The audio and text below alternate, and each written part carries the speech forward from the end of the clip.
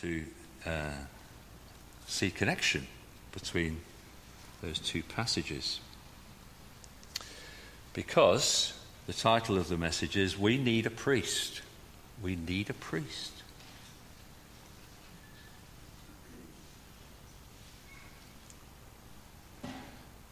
That's not intending to be ironic. It's a statement. And you might say, really?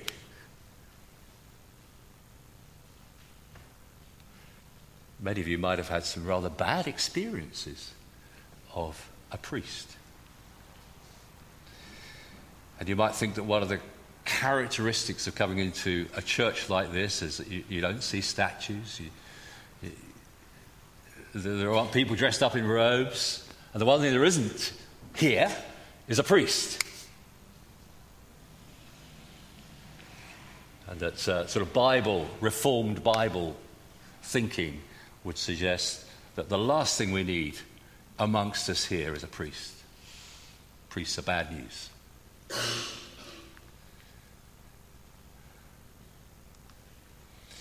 Here's our first scene.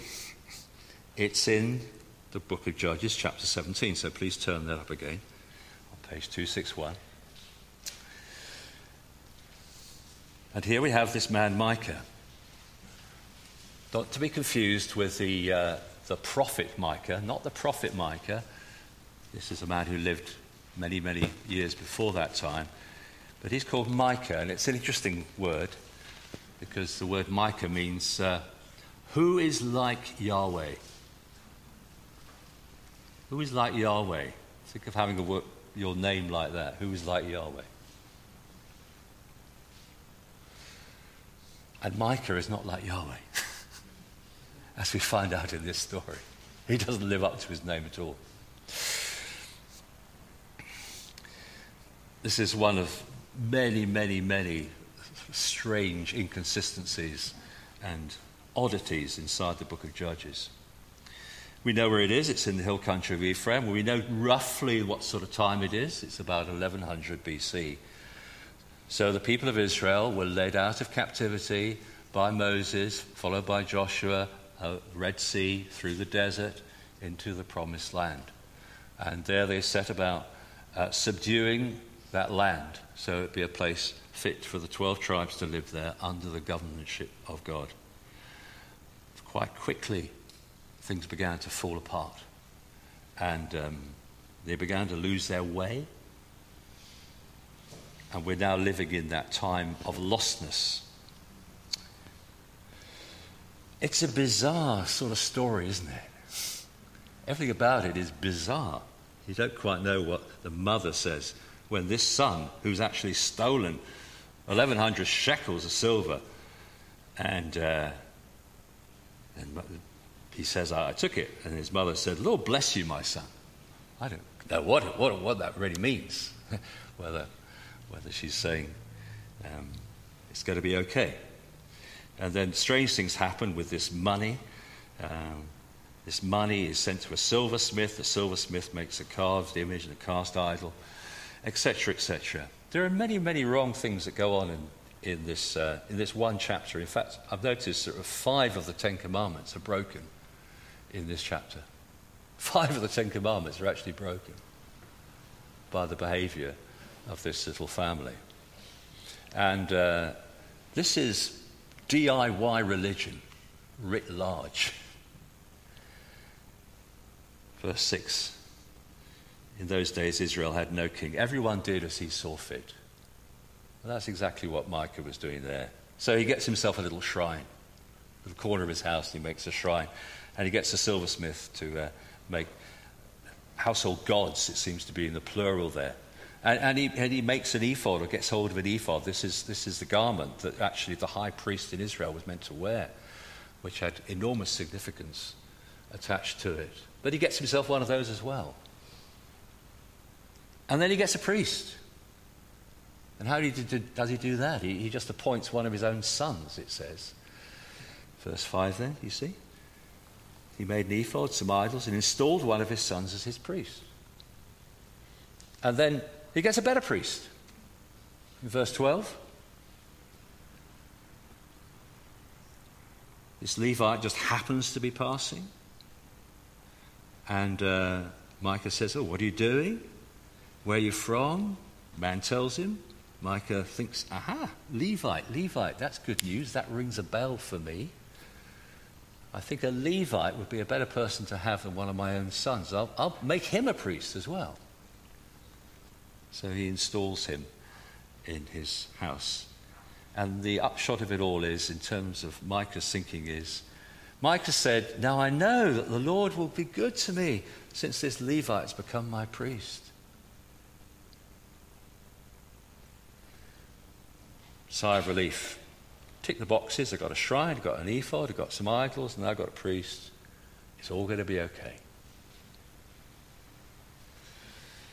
And he uses a covenant word for God. How easy it is for us to make do-it-yourself religion. Sort of tick boxes and think that everything's going to be okay in our lives because we've got the right ingredients. I'll have one of those, have one of those, one of these, one of those, put them all in my house. God will look after me. Not to be recommended.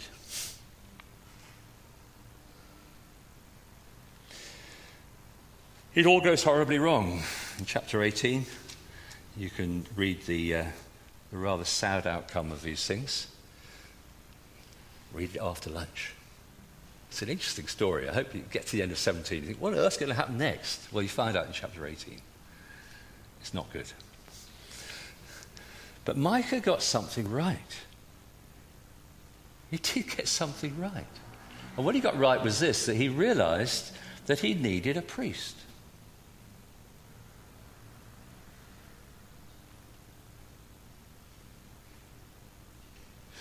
Because although his story is extremely sad, as you find out in chapter 18, and although we look at it and we think of it as sort of laughably superstitious and sort of a throwback to days of ignorance, and so on, you say all that about this guy, Micah, but if there's something worse than Micah's story, it's the story of priestless religion.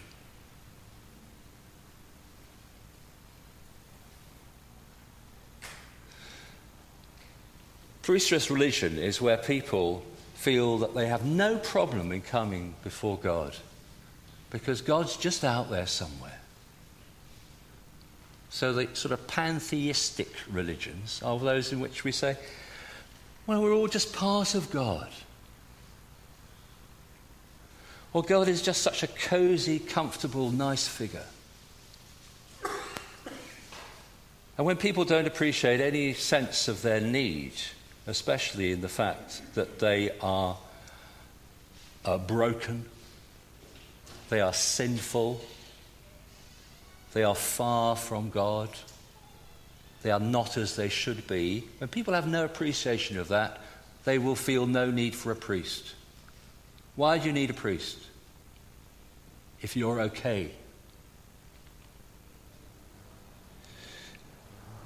And you will have a priestless religion if you have no appreciation of the real God. If God is that sort of cosy figure I've just described there, rather than a God who is utterly awesome, who is holy, who is separate, who is other than us, who is of purer eyes than to behold iniquity.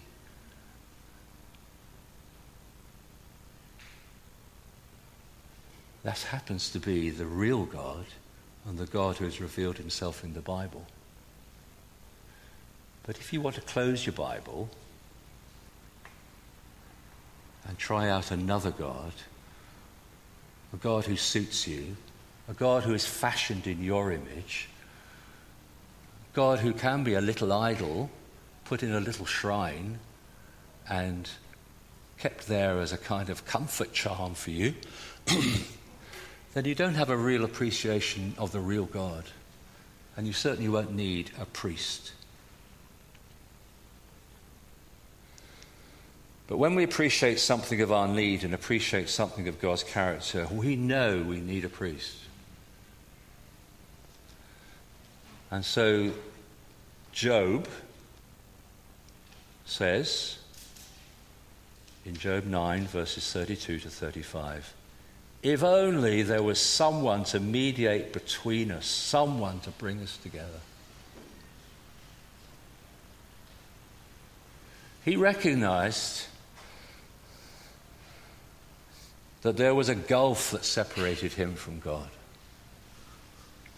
And that the more he understood about the God who really is there, the more he appreciated that gulf, and the more inadequate he felt to be able to come near to this God.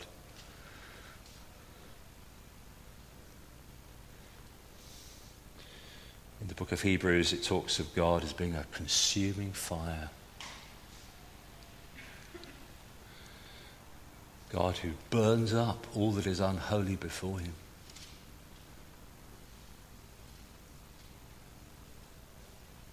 If only there was someone to mediate between us, someone to bring us together. Job recognized his need for a priest. Here's our second scene, and it's found in the Temple of Solomon in Jerusalem. It's about 950 BC. So you remember that David's son Solomon was given this task to build a temple for the Lord.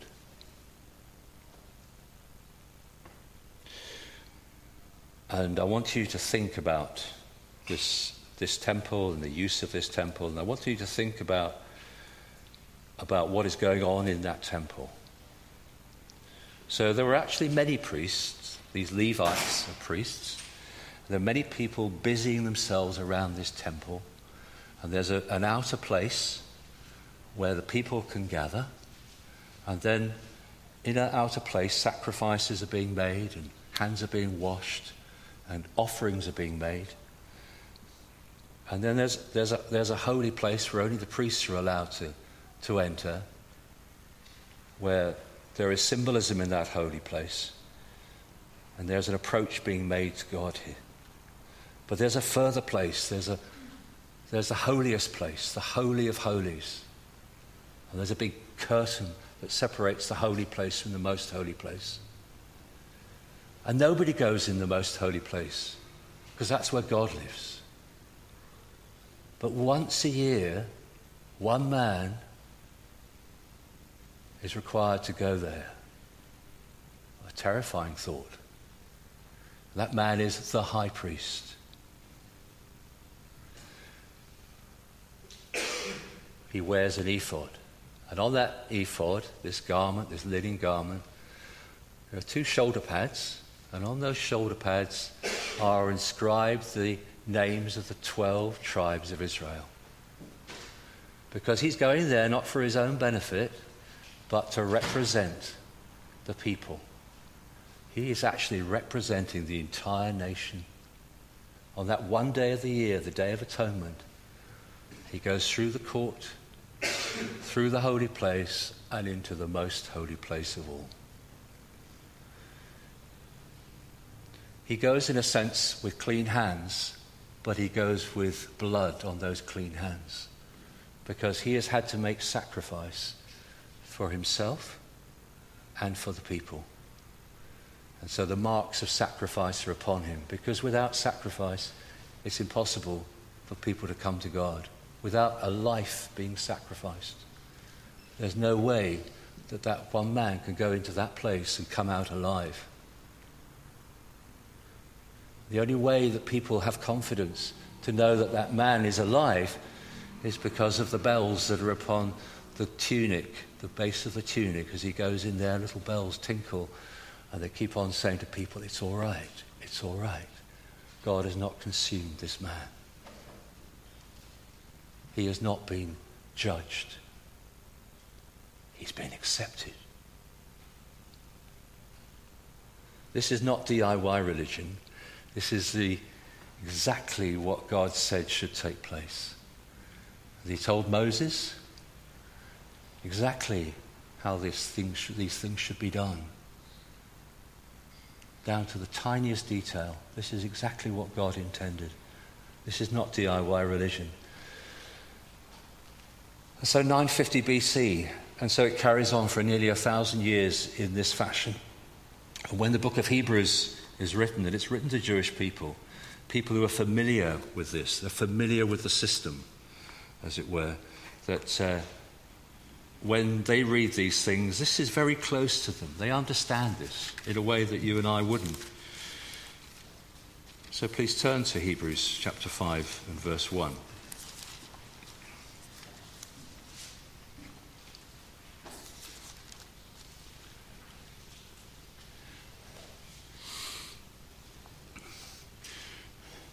Where the writer speaks to people who have knowledge of these matters. So it's a kind of a common currency for him to say every high priest is selected from among men and is appointed to represent them in matters related to God, to offer gifts and sacrifices for sins. I want to draw attention to the following. Firstly, every high priest. There was only one high priest. And it had to be a person, a man, who was of the family and the line of Aaron. That was very specific and required. And it was disallowed that any other should take that place. It was a single appointed person. Every high priest is selected from among men and is appointed. What is he appointed for? To represent in matters related to God. He's a representative of the people before God. And Hebrews has a great deal to say about what that representation means. It means, on the one hand, that this person is able to understand people, is able to be sympathetic towards them because he knows what it is like to be a man, a weak person. And so that's a true representative. A suitable person, but also a person who is acceptable to God. And thirdly, this person is to be a sacrifice maker, to offer gifts and sacrifices for sins. Those are three absolutely key qualities of the priest that God accepts. And the priest that God requires. A single appointed person, a representative of the people before God, and a sacrifice maker. And so for 1,000+ years, they have done this. The picture is good, but the practice is flawed.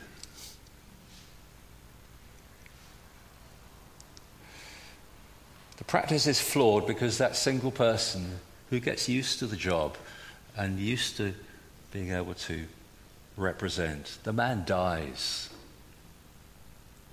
The priest dies. Another priest comes, the priest dies. He can't adequately represent. Of course he can't. He can't adequately stand for the people. His sacrifices are just animal bodies and blood. Thousands and thousands and thousands of sacrifices have been made, but there's just animal bodies and blood. And so the book of Hebrews itself, you have this damning verdict on all of that, as good as it was.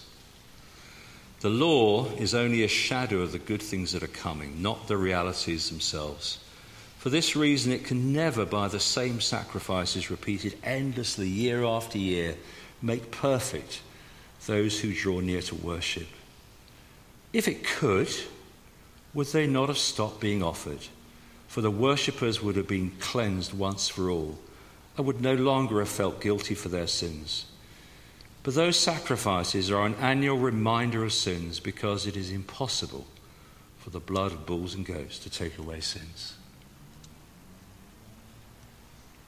So there in Solomon's temple, the priest goes in, the bells ring, he actually emerges relief.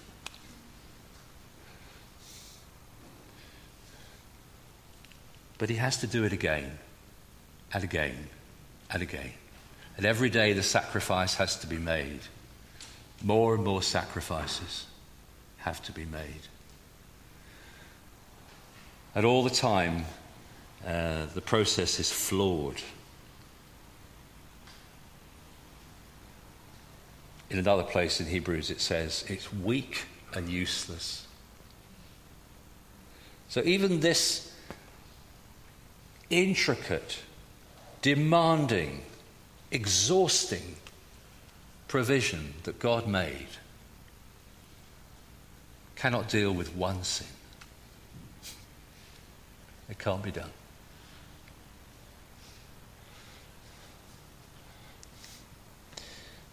So here's the third scene, and it's in God's heaven, and it's now. And there is a man, and it's Jesus Christ. Turn again to the book of Hebrews, chapter 4.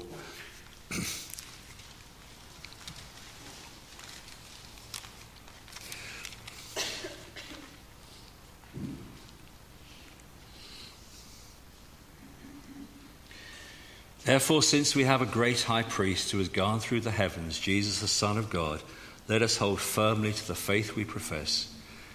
We do not have a high priest who is unable to sympathize with our weaknesses, but we have one who has been tempted in every way just as we are, yet was without sin.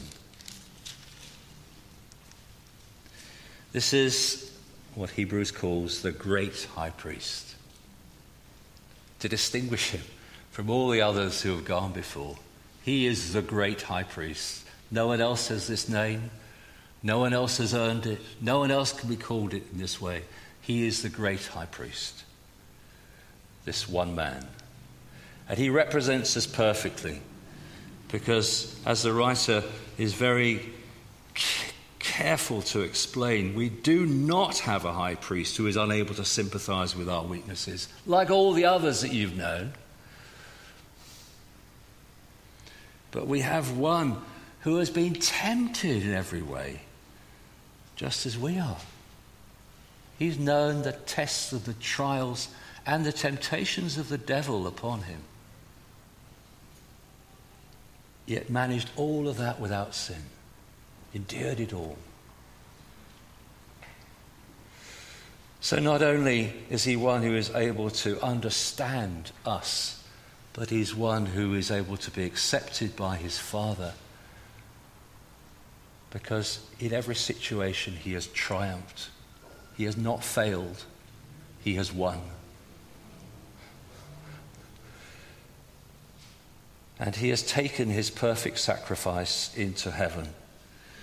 We have a great high priest who has gone through the heavens, or the alternative reading would be, who has gone into heaven.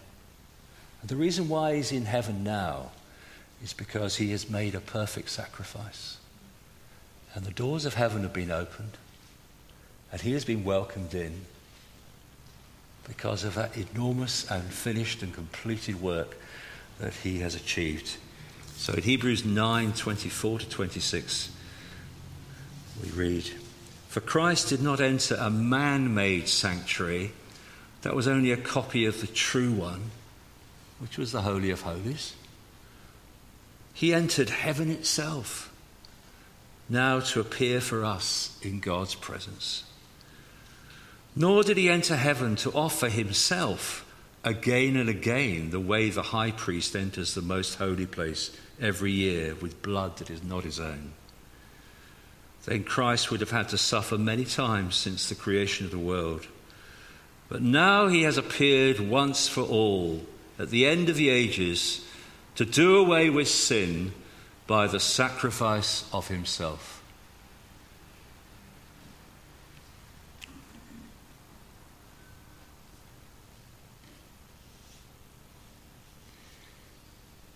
And this is what we see at Calvary,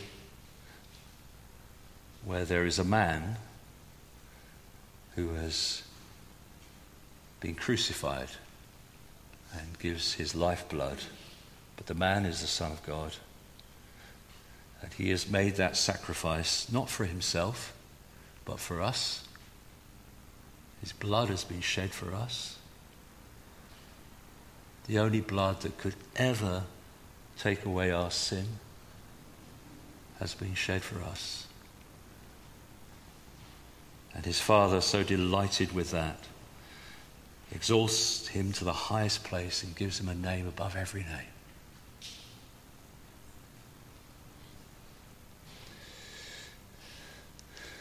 And I'm wondering if there ought to be a fourth scene, because as wonderful as it is to be set in heaven, there is a fourth scene, and which is you, and which is here, which is now. Because such a great provision has been made. Hebrews 7:26 says this.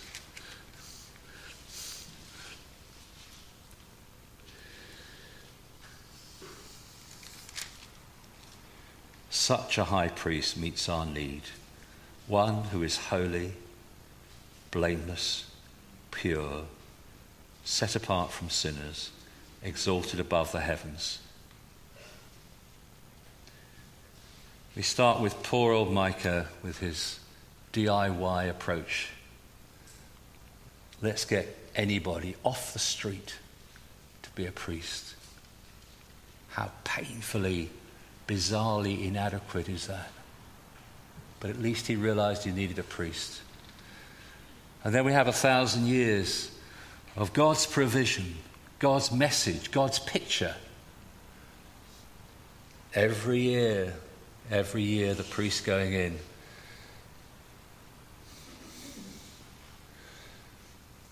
But if they learned anything over 1,000 years, it was that they could never have a high priest who would be properly suitable for the people and properly accepted by God.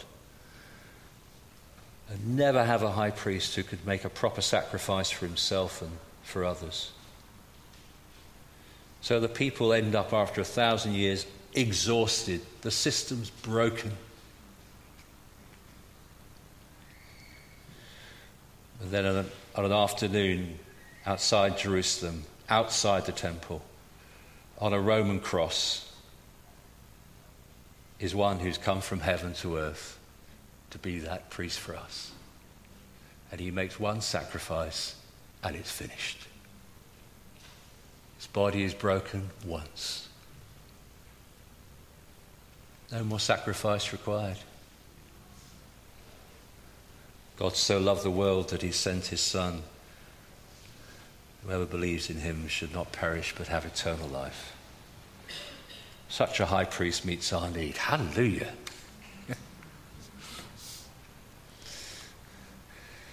And there's a great invitation which is offered in this book. Hebrews 4 verse 16 says this. Let us then approach the throne of grace with confidence so that we may receive mercy and find grace to help in our time of need. So here is a great invitation. And it's made with all the authority of God's word to all of us today. All of us today. All of you today. This invitation is made. There is a throne of judgment, but today it is for you a throne of grace. Today it is a throne of mercy. Today the arms of God are open wide, and he is saying to you, come you weary, sin-burdened, broken, needy, down in the dust, failures, come all of you, come, because all has been sorted, all has been provided. The way to me is fully open.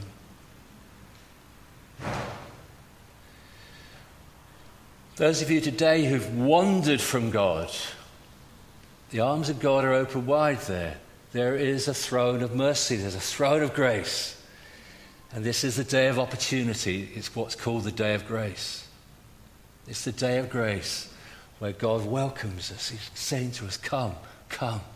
Just look at what I've provided. Look at what I've done. Jesus was not put to death in a corner. It was in a public place that all might see. A sacrifice has been made, and on the cross he cries triumphantly, it is finished. It's finished. It's done. It's completed. So come, all of you, with your DIY religions and all your efforts to please God in a multitude of ways that you may feel that are absolutely necessary to do. And God will say to you, I don't want any of that. I don't want any of that. That gets in the way. What I want you to do is to embrace the one, my Son, the Lord Jesus. Embrace him. Bring glory to me by embracing Jesus. Nothing in my hands I bring, simply to the cross I cling. That's the way, isn't it? That's the only way. God has shut us all up to just this one way. And Christian brothers and sisters, we lose our way, don't we? And we substitute the things which God provides on his wonderful feasting plate for us with the sort of poor scraps of our own efforts. But that's not the good news. The good news is that he's saying, come, welcome. Come find a place, the only place where your sin can be cleansed. Come find the only place where a proper sacrifice can be made. Come stand near to the one who can properly intercede for you, represent you before God. Come under his covering. Come under his protection. Come under his intercession. Jesus Christ is the priest we all need.